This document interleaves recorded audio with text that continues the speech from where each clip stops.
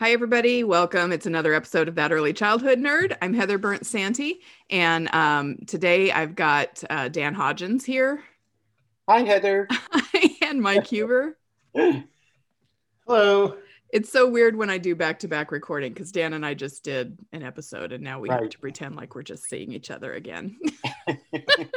So I'm glad you're both here. We're going to talk about an article that was published in Exchange Magazine, which, if listeners haven't noticed, picked up on this yet, I love Exchange Magazine. They have some good stuff. Anyway, the article is called Rough and Tumble Play, A Way to Tackle Socially Constructed Norms by Nick Terrones. I'm going to guess that's how his name is pronounced. I'm Nick, pretty if I'm sure, wrong, but... correct me. Yeah. So the article itself is not necessarily like previous articles I've read about rough and tumble play, where it's here's why you should do it, and here's what's good about it, and here's the value of it. But it's talking about his experience with how he's noticed other people responding differently to rough and tumble play when it's with boys or when it's with girls. With the asterisk, he says in this article, I talk about gender and rough and tumble play. I refer to the binary forms of gender, boys and girls, in respect to their development as toddlers, individuals whose sense of self is just beginning to bloom. It's not my intention to exclude any other gender or to assign children's identity. So I wanted to work that in so that I don't get people already sort of shutting off because we're only using the words boys and girls. But let me start with this piece from the middle of the article. He says, my belief that all children of any gender, including and most certainly toddlers, are competent and capable. They carry a tremendous capacity for the potential to be resilient, powerful, and brave, and these qualities will only grow as far as and as much as we adults allow.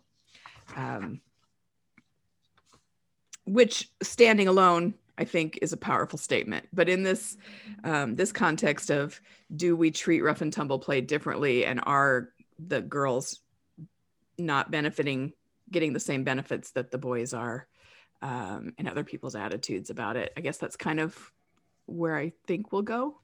But I want to let each of you talk a little bit about why you're here to talk about this one or what your thoughts are about it. Mike, are you? Yeah, I'm supposed to start. Yeah. Sorry. Yeah, I mean, I have to say, in some ways, I'm going to make this personal. When this article came out, I just felt like a kindred spirit, because I've had the same issue, right? That people, oh yeah, I have boys in my class, so can you tell me what to do, sort of thing. And it was just like, I kept finding that, kids of any gender were really interested. If as a teacher, I made sure they knew it was okay. Because certainly I set the tone as a teacher, and friends I know, who have classrooms also, regardless of their own gender, the kids also will, be worried or do it, but, kind of like stop to look to see if the teacher's okay with it. And yet I found that not only do girls engage in this play, that some girls, like, it's their favorite thing. And I remember the first year I started allowing it, there's one girl who was new to the class. Everyone else knew each other. And we were talking about rough and tumble play and all the kids said, oh, I roughhouse with my dad. It was always dad in it. And she just turned to me and said, I roughhouse with my dad too. Maybe if I roughhouse with these guys, we could be friends. Did she really? And it was just like, oh, thesis is done, So, but I thought it was, like that. She articulated it better than any adult I've seen until Nick did this article. And it turned out that they quickly learned that it took two others to take her down. That she was even though she was the youngest in the class, she could take anyone on. So I don't know. I just find this article like liberating in that sense of, like, I constantly feel like when I talk about rough and tumble play, I have to pause and say, I'm not talking about boys. I'm talking about when kids play rough. Yeah. I think rough and tumble play. Answer to just say I agree with them. Yeah. But I think often it's seen as a remedy for the boy problem. Correct. this Right. rough and tumble play Yeah. instead of as an opportunity for all Right. children. And maybe that's the other thing I want to get at is this idea that it's a remedy Okay. rather I'm than making a note. a child's right to play, right? You know, it's more like, oh, they only can play this way if they need it. Yeah. If they show me they need it, then I'll do it. If we see that they can't sit in circle time, we'll allow a little rough and tumble play. Yeah. And where I came from with the article is the fact that it's really not about what gender enjoys or needs rough and tumble play. It's the adult's attitude about rough and tumble play. Yeah. And I think frequently in programs they will say things, and Mike, you might have heard this too, is we need to hire a male in the program so that we have more rough and tumble play. And I'm thinking, wait a minute here, why does it have to be more male? Not that I don't want males, because I do in the program, but the idea that only adult males can create and establish a climate of rough and tumble play really does set a tone for social consciousness, essentially. Mm-hmm. And I think that's the part that I find missing in the article. Not that I don't support it. I was like Mike. I was excited to read that somebody else believes in rough and tumble play. That was exciting in itself. Yeah. But I worry that that we again establish it only for a particular gender. Mm-hmm. Yeah. So let's talk about it as a remedy first for what people perceive and call, like conference presentations use the phrase the boy problem all the time. Right. So why is it more than a remedy, do you think? Or why is it not a remedy? Why should we not say that? I mean, I think if you just look at the needs of children for sensory input, if you want to just go abstract with it, I mean, we could go into just the spiritual idea of like that children need to play and need to have joy, right? So I'm not trying to not talk about that one too, but I feel like people who say that, I often talk about, so what's the sensory diet? Mm-hmm. You know, so a child who needs sensory input needs to be jumping, needs to be roughhousing, needs to be, and they'll usually find what they need, right? They're going to be climbing on something, they're going to be knocking things over, they're going to be carrying ridiculous things around. Like here, I'm just going to carry this chair over my head for no reason. We have one of those like green teeter-totter alligator things outside, and they'll just carry that around and like try and get it up the slide and carry it with them. Yeah, it's so fun, the things they choose. Right. So they're showing you what they need, and maybe it is like I find for teachers who don't naturally want to roughhouse with kids, if I talk about the sensory needs, then it's a little easier for them to watch that and say, oh yeah, he's showing me he needs this, or she's showing me she needs this, or they're showing me they need this input. So therefore, what can I do? Just this week, I was in a classroom right before nap time. A teacher's reading a book to kind of settle kids down, but these 3 kids were over on the side playing family, and the baby was supposed to be going to sleep, and he was like, had his hands on a shelf and was jumping up and down.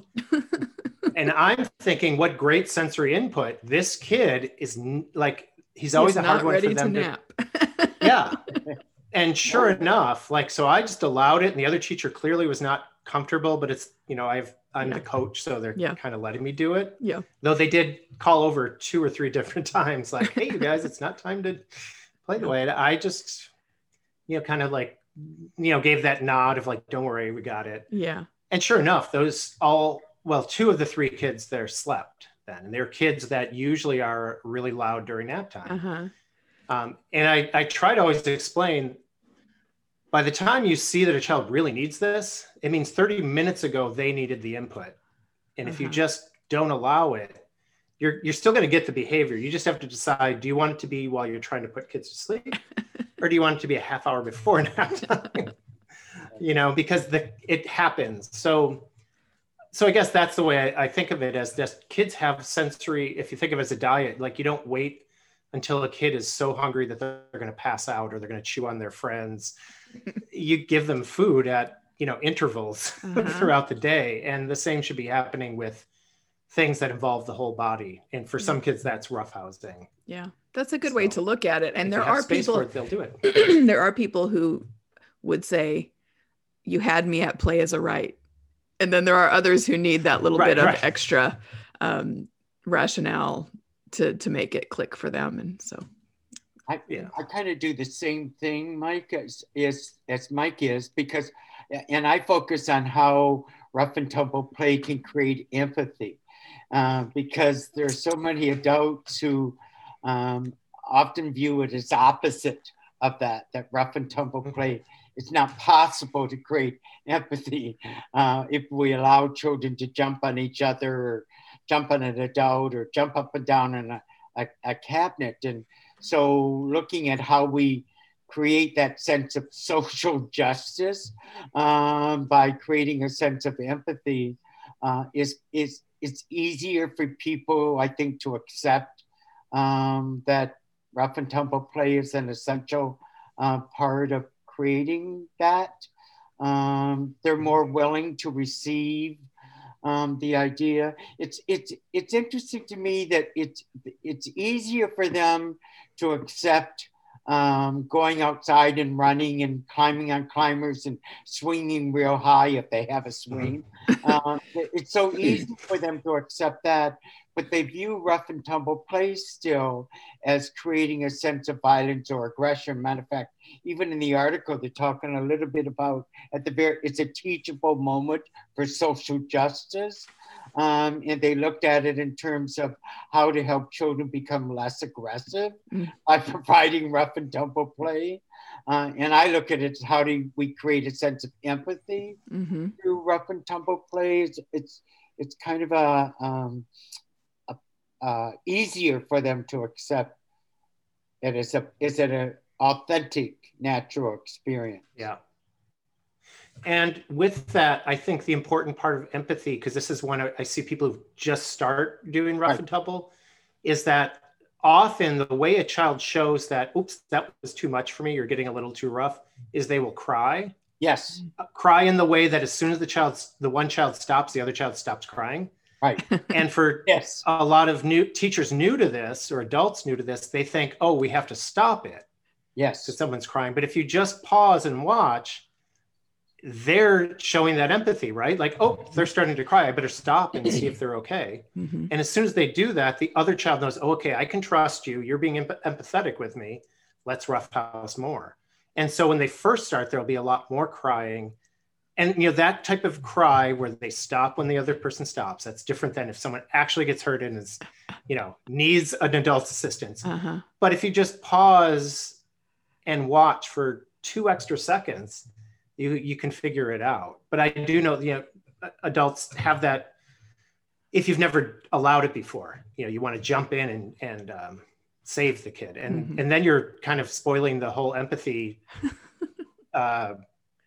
relationship. I don't know, whatever. Right. Empathetic actions they're actually happening. So before we can even look at rough and tumble play as any sort of context for social justice and gender equity and those kinds of things, we have to be comfortable with the fact that kids deserve it and need it regardless. Like we have to be comfortable allowing it or facilitating it and supporting it for all the children. And that's, I think, a foundational step before we can get to this next.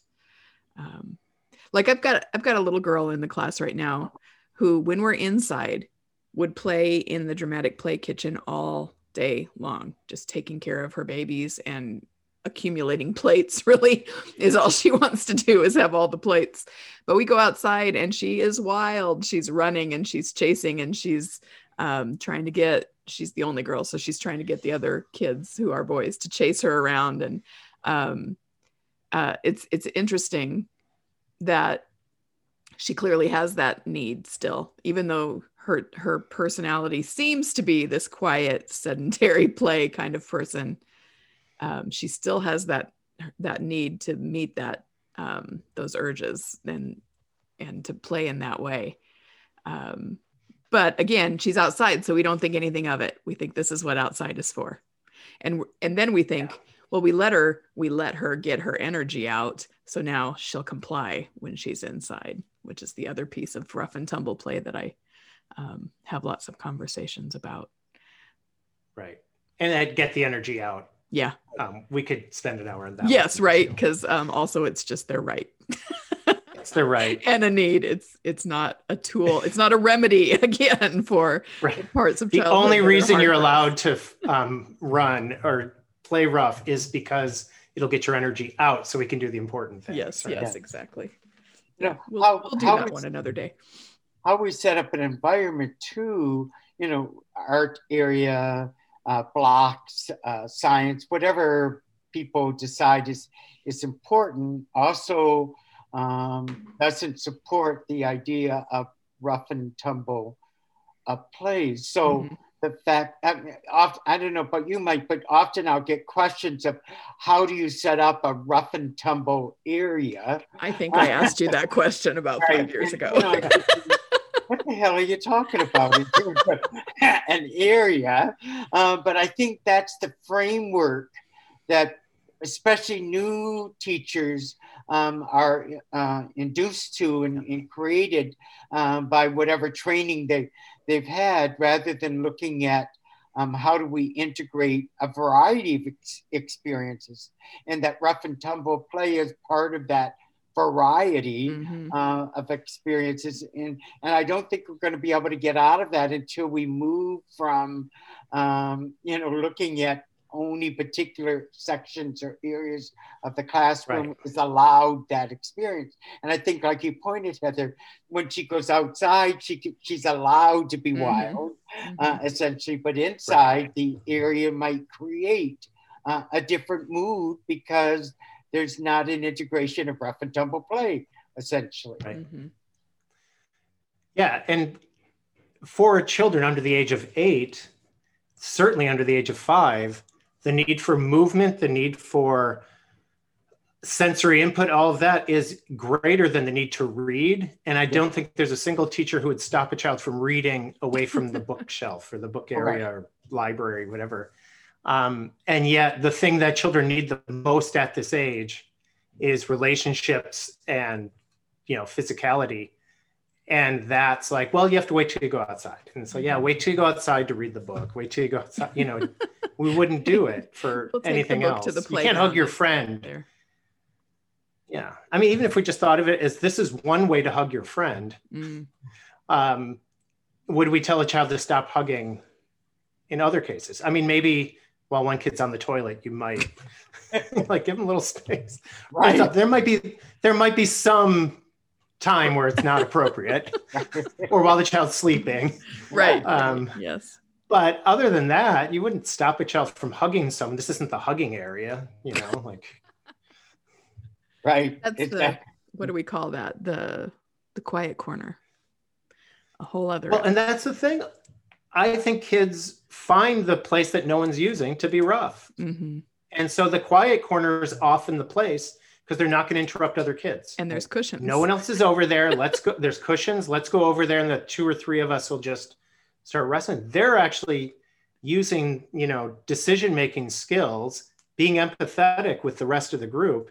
And the first thing teachers usually do is say, that's the quiet area. You can't. Yeah. Yes. Right. It's like, so now they're going to try to do it in the block area and knock over someone's building and get in trouble again. Yeah. Or the circle rug. Or the becomes the wrestling ring. Exactly. Yeah. I mean, it makes sense. Like they're really good at figuring out where to do it. Yeah. It's interesting because I keep indicating to people who are in the interview process of hiring new staff, the idea of they're interested in what they see as important for children, but the question relating to rough and tumble play is hardly ever introduced in an interview. To me, it's important to know whether or not an adult will get down on the floor and let children jump on them. Those kinds of things are crucial. But very seldom have I ever heard someone ask an adult who's new to a program how they view that. And why is it crucial? And I think that's where it almost has to start because you want someone who is not only aware of what rough and tumble play is, but would encourage, support, and allow it to happen is crucial. Yeah. Right. One of the first things that I did when I took over as a center director, they'd had the same director at the center for like 20 years. And so I came in knowing there was a culture already established. So I just wanted to spend time playing in each classroom. And I was in the, what they called the pre-K classroom. And I just started crawling around, and they all like were piling on my back and hanging onto my legs and trying to knock me over. And it turned into this humongous dog pile of me and all the pre-K kids. And there was shock right. in the other teachers' faces. But it was just a good way to say, this is going to be okay now. We're going to play this way sometimes. Yeah. And also and think it's just of fun. The justice issue in that, right? If the teachers were thinking this isn't appropriate, what they're really saying is your desire to play in this way is not okay, right? So they're telling children essentially that part of their being is not okay. Yeah. And so, I mean, to me, that's like the justice issue. Yeah. Like what it really boils down to is teachers are telling children that you're wrong for wanting to do this. Your body is wrong. Like the messages you're getting from your body are wrong. And that that's big for me.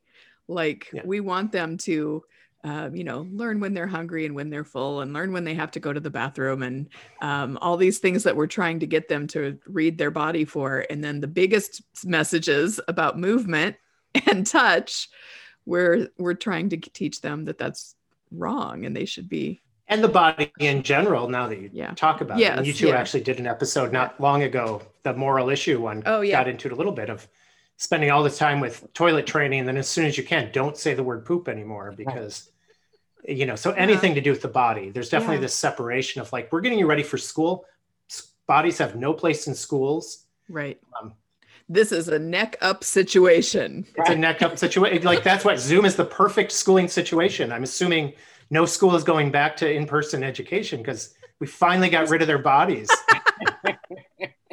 And I think that the idea, going back to the gender issue, is that I think that females in the classroom are discouraged more frequently. That's my observation. Absolutely. More frequently than, the males. We allow male children to exert themselves physically, but when it comes to females, there's that idea that they're not supposed to do that, it's not appropriate. And I'm thinking this is still pretty common and I'm thinking we're in 2021, we're still not encouraging and let's think about that message to girls then.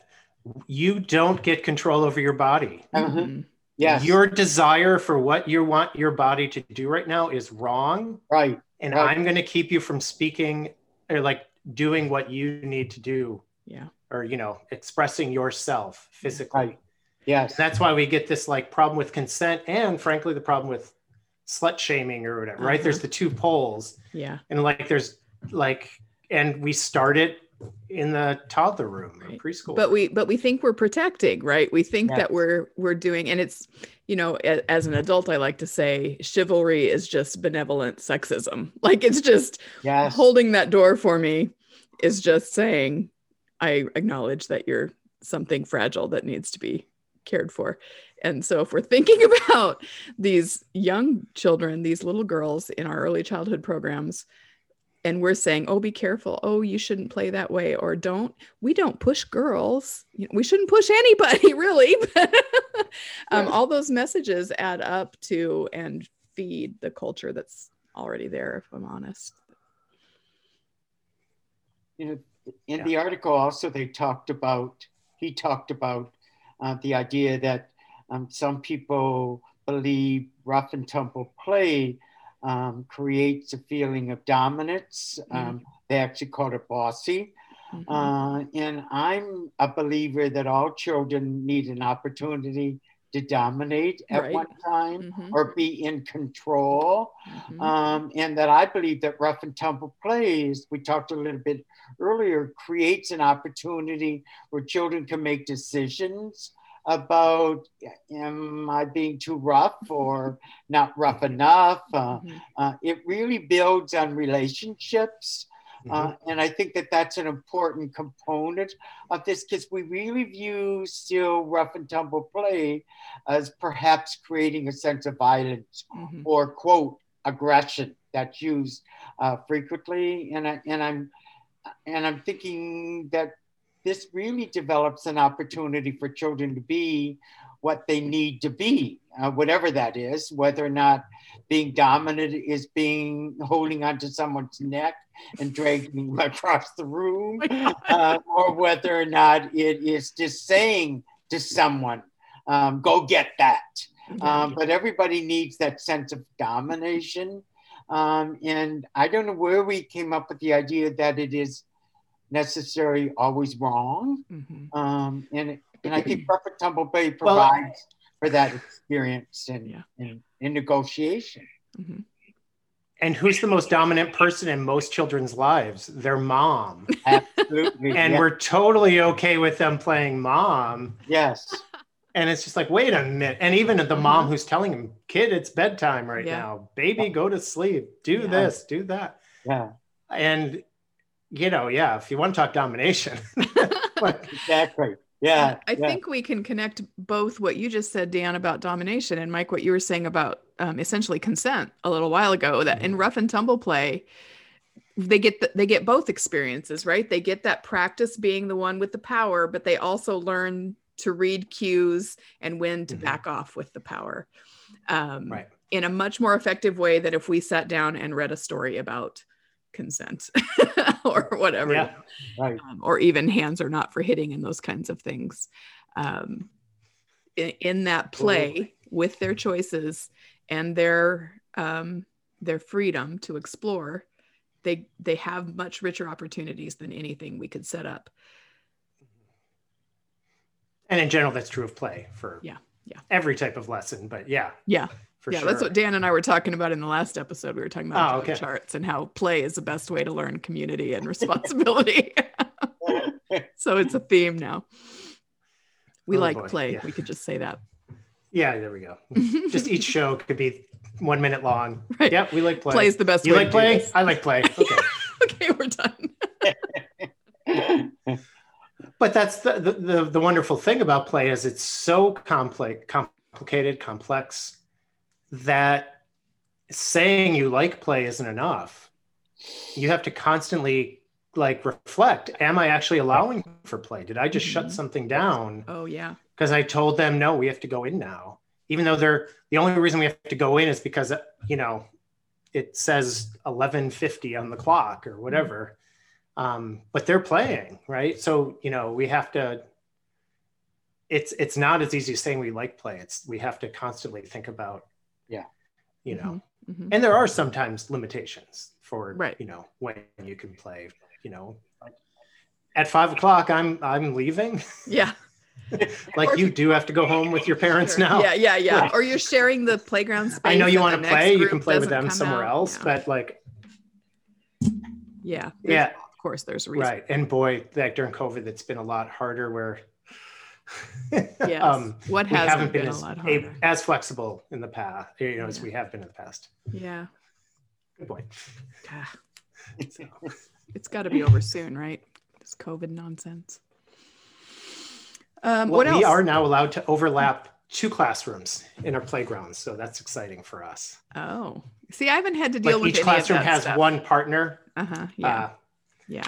Because I just have, and it's amazing because it's still not totally free, but it's still it still feels much better. Yeah. It doesn't matter if this group and we, stay out on the playground together or. Yeah. Oh man. We're learning so much. I think so much during COVID. What else? What else did you like or not like or want to talk about in the article? From the article, anything? I like the idea that he said that the notion of being powerful over someone can be relationship building, where we view it as someone taking charge, and therefore it's not appropriate, especially as it relates to toddlers. Can you imagine saying to toddlers, whether you do it verbally or unconsciously, that, running and pushing someone is an act of violence, where, he indicates, it's an act of allowing a child to have that sense of power, and creating that kind of relationship is important. I was thrilled that he wrote that in the article, because again, there is that idea that pushing and shoving and creating those kinds of mischievous opportunities is negative, and he looked at it in a way that was appropriate for all genders, and not just boys, but also girls and any others in terms of that. And I see it more frequently among toddler programs, where we want them to comply rather than because that's how we're going to make them better preschoolers. Sure. Right, because they're not babies anymore. Exactly. Got to get them ready for preschool. Yep. Right. So it's almost eliminating. The question is always, how do I stop kids from doing this particular kind of behavior, rather than how do I create a space where this can occur more frequently, is often still the question among people who get together to talk about this subject. It's interesting that you mentioned it, because I always think of when kids start speaking, that's when teachers really shut off. Like, okay, no, you can no longer express yourself physically. Like now you have to I hadn't thought use about your that. words. Right. Yeah. But it's true. The toddler thing is true too. But I just see like kids going down the hall and friends will kind of nudge each other back and forth the whole way. And it's like, to me, I see they're showing signs of friendship. But other teachers see there's no compliance here or something. Right. Yourself, and I'm thinking, what? How is it possible? You put me with a group of children and you want me hands to myself? Right. And they're both smiling and laughing as they do it too. That's the other thing.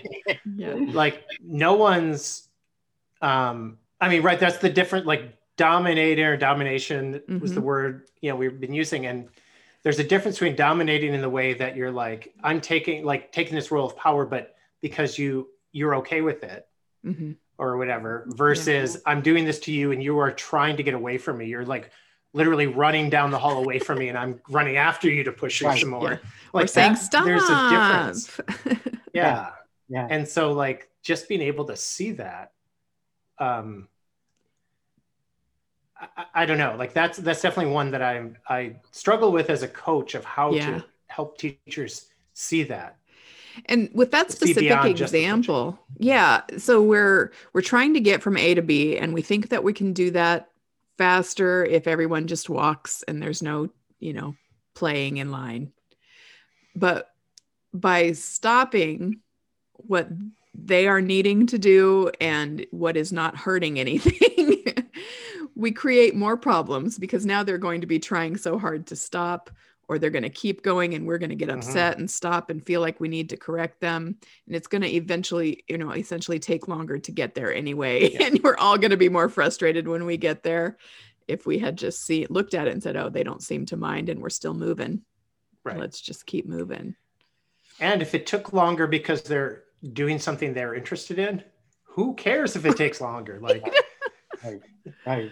It's like I stop when we're walking down the sidewalk and there's ants crawling and the kids have to stop and watch. I stop because look, there's ants. Like, why wouldn't I stop? Right. Like, I don't see what, like, I don't think we have to teach the kids to worry about getting to a place on time. I think we have to worry about noticing the world and all the wonderful things, whether it's relationships with their friends that want to push with me, or seeing something And cool or because teachers in our teacher training programs have been taught about science with young children and how to, bugs are science. So it's easy to justify that stop maybe, but we're not, hearing most, at least in mine and most people I know aren't hearing about the value of rough and tumble play in their teacher prep programs.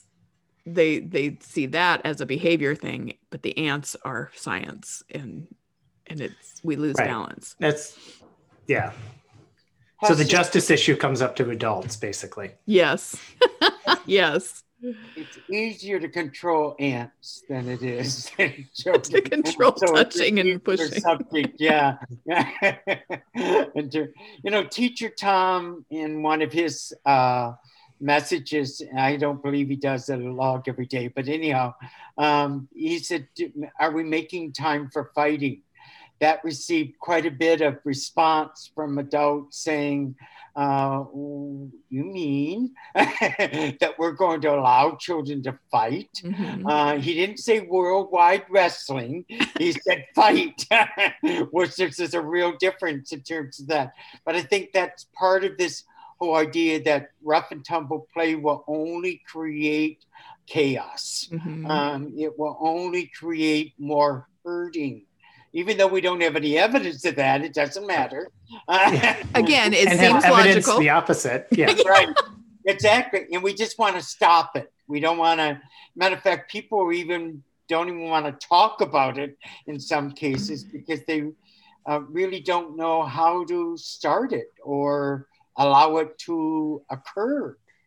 Because you're right, we don't have classes, and we have very few workshops on the subject of rough and tumble play, because if we talk about it, then we have to allow it to take place. Therefore, let's not talk about it. Yes.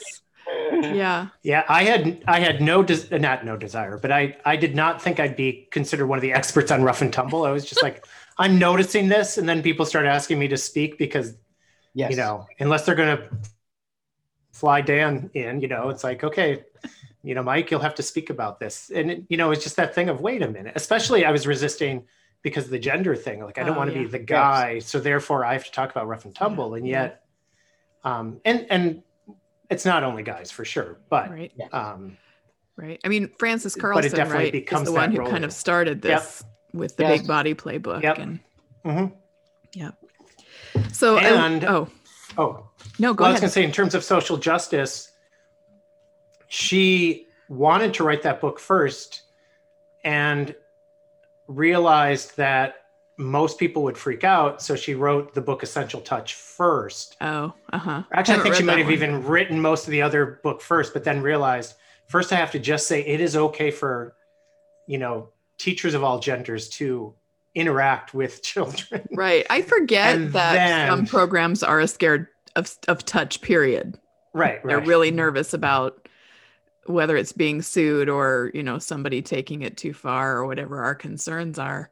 I forget that that's even still a baseline for some people. So of course, rough and tumble play would be really scary to think about. Right. and if you're not even letting them hug. Yeah. Right.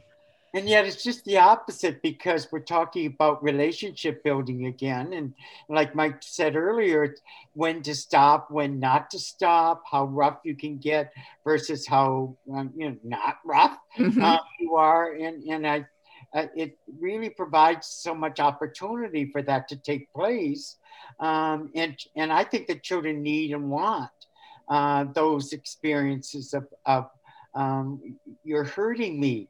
And so to be able to say, stop, I don't want to play anymore, is an indication of relationship building. And where else what other experience can they do to create that opportunity of being able to control when I want to stop and when I don't want to stop? It really creates a great avenue for that to take place. And I think there are people who would say, but sometimes it goes too far. And sometimes kids really do get hurt. And I haven't seen that. Like, I haven't seen a real injury or even real fear Yeah. in I'd say the most dangerous thing that I've experienced in my 30 years is children putting away blocks.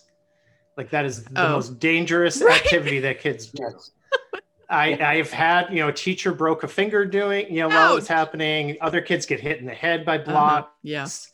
And I still actually have kids put away blocks every day. And there is some research. I think Michelle Tannock, who's done some research on rough and tumble play, I don't know if she did the research or she at least told me that, there's no evidence that rough and tumble play causes more injuries than any other play. And there's actually a researcher down in Dallas who is finding that in elementary school, letting kids have more recess has actually decreased injuries because they're out there playing more and are able to understand their bodies better. Right, and they're stronger and have less injuries because now they're letting kids just run around and, Shocking. So who could have guessed?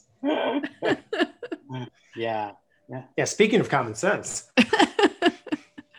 It's I don't know. It's just weird to me sometimes how hard people who are in a field where we say, we use things like evidence-based practice and research-based programming, and then we're so resistant when anyone offers research that challenges an established habit of the culture. But when you look at even criterias of quality, different forms of accreditation, where is rough and tumble play on those? Or movement at all? Not there at all. And so we've almost viewed it as not important part of what quality is.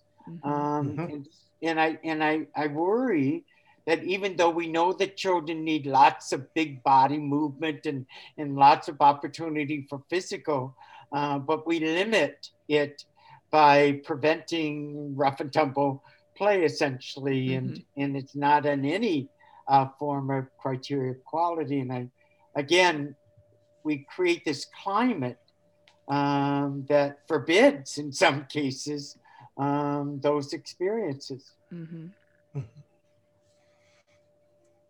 Which I think does contribute. I mean, I hadn't thought about it in that way in terms of whether it's on our checklists and stuff, but the invisibility of movement and rough and tumble play in programs, I think contributes to this boy problem that we're so concerned about, because part of that problem is they're getting disproportionately expelled from early childhood programs. And most often it's because of movement and things being seen as misbehavior, or their needs, bursting out from being repressed for so long. So it's a cycle we've created, and now suddenly we're really worried about it. Or how many times somebody's called butt face. Right. That would I actually too. I actually was at a workshop that Sue Bredekamp was doing on developmentally appropriate practice. And someone asked her, is rough and tumble play appropriate? And I was pleased by her answer, to be honest. Good. But it was just so interesting that she, clearly, as she was answering that question, this audience who's been kind of eating up everything she said is suddenly like, how dare she say that young children need to do things physically? And I think she even went into physical development is one of the ways, we're always looking at the whole child. That includes physical development. She didn't get into the empathy and all those other things that I would have argued. But people were so surprised that she would say, now, admittedly, she didn't really put it in her book either way. Yeah. That it's developmentally appropriate. But clearly she was whatever, it's sort of like, well, of course, once it was brought up to her, and that's part of the culture thing. No one thought to put it in. Right. But then it was like, well, yeah, if you think about it, if you just reflect on what I'm saying here, then yes, of course it's okay. Yeah. But culture is so strong that even though it's not written anywhere and we have no research to back it, people will, we can't have kids pretending to use guns. We can't have kids calling each other butt face. Right. And of course the roughhousing thing, like there's nothing anywhere that shows that. Yeah. It's just, but of course, most people who are interested in rough and tumble play as kids don't usually grow up to become early childhood educators, right? That's a piece of it, I think, is people who are into rough and tumble tend to like that, who really like it, tend to want that adrenaline rush. And Which so you they don't get it from in a other typical jobs. early childhood. Yeah. I think that Francis Right. Wardle maybe talks about that a little bit in his Oh Boy book. Yeah. Yep. And I know I've heard you talk about it too, Mike, but I was like, what does that remind me of? But yeah. People will even create rules that don't exist. They say licensing won't let me. And I'm thinking, Yes. I've reviewed most states' licensing requirements. Right. And I see nothing that says, now it does say make it safe so that children are capable of doing big movement, which is natural. But to say that they won't allow rough and tumble play, I don't know where that exists. Yeah. I mean, there might be. Actually, I do know at least one state, Georgia, in their licensing, which, so Frances Carlson, who we were talking about, that's where she teaches. So whenever she teaches in her own state, she has to say, I'm going to tell you what research shows is good for children. But I also have to tell you that licensing tells you you're not allowed to allow kids to play fight, I think is what it says. So she has to give that. I think Indiana might too. Now that you say that, I think Indiana, at least when I was a center director, said play fighting was something you shouldn't have and do. And so for me, it's like, don't call play fighting then, call it roughhousing. Exactly. I don't allow play fighting. I allow roughhousing. Right. That's the difference. We can play that game all day long. Yeah. I call it big movement. No, I don't think so. Right. It's fighting. Yeah. Called conservation of momentum studies. We are really good at euphemisms in early childhood, so let's just take advantage of that and use it for our own purposes. I like this. So the very last paragraph of the article, he starts by saying, these days it's risky being an early childhood educator. Yes. And then he goes on to say, when we allow ourselves to remain unsettled and carry a willingness to be disturbed, we open a floodgate of possibilities. And I think that's what we've been talking about, is people are worried about the way it makes them feel when they hear that this is okay, or when they watch it happen. Like my colleague at the preschool is really open to it. She'd never thought about rough and tumble play or roughhousing being a developmental good, because she's an SLP and not an early childhood person. And, but she's open to it, but she really struggles because she feels uncomfortable watching it. So I know that there are folks that it will be hard for, but that's where learning happens, right? When we're uncomfortable and we're taking risks, and that's where we grow. And I think, Heather, you and I talked about this a little bit at last session, is the fact that for not permitting rough and tumble play might give me less control as an adult. So that need still to be, quote, in control is viewed as out of control if we allow rough and tumble play. Right. And how does that reflect on me as a teacher? I think is part of the reason why rough and tumble play is often in question. Mm-hmm. And I think that last paragraph that he writes provides that opportunity to recognize that, yes, there is perhaps some concern, but it's not the major development that decides whether or not rough and tumble play is important. Mm-hmm. Yeah. Yep. I might be running out of words. I'm at the point where I'm just listening and agreeing now. So unless you both, either of you have something you were dying to get in, maybe this is a time to. I was thinking of just reading, I'd found a speech I had done like 4 years ago recently And I think it's funny because now I'm reading it now. It's like, oh, this is even better. But I'll just read this rather than trying to remember. Yeah. So we need to make sure that we are creating a culture of consent in our classrooms so that children of all genders learn what it means to have ownership over their bodies. We need to reject the old notion of boys will be boys, while also refraining from pathologizing the desire for some children to play rough. Rather than banning certain play, we need children to learn to make sure they only play with others who want to play the same way. That is consent. That is what every child needs to learn. Mm-hmm. That's good. Also, I love the word pathologizing. It's one of my new favorites. Yes. Yeah, we can pathologize a lot. We're really good at it. Yeah. Did you have something you were going to say, Dan? I jumped in. No, I think that's a crucial statement, Mike, that you made. And I think we would agree that it's important no matter what gender.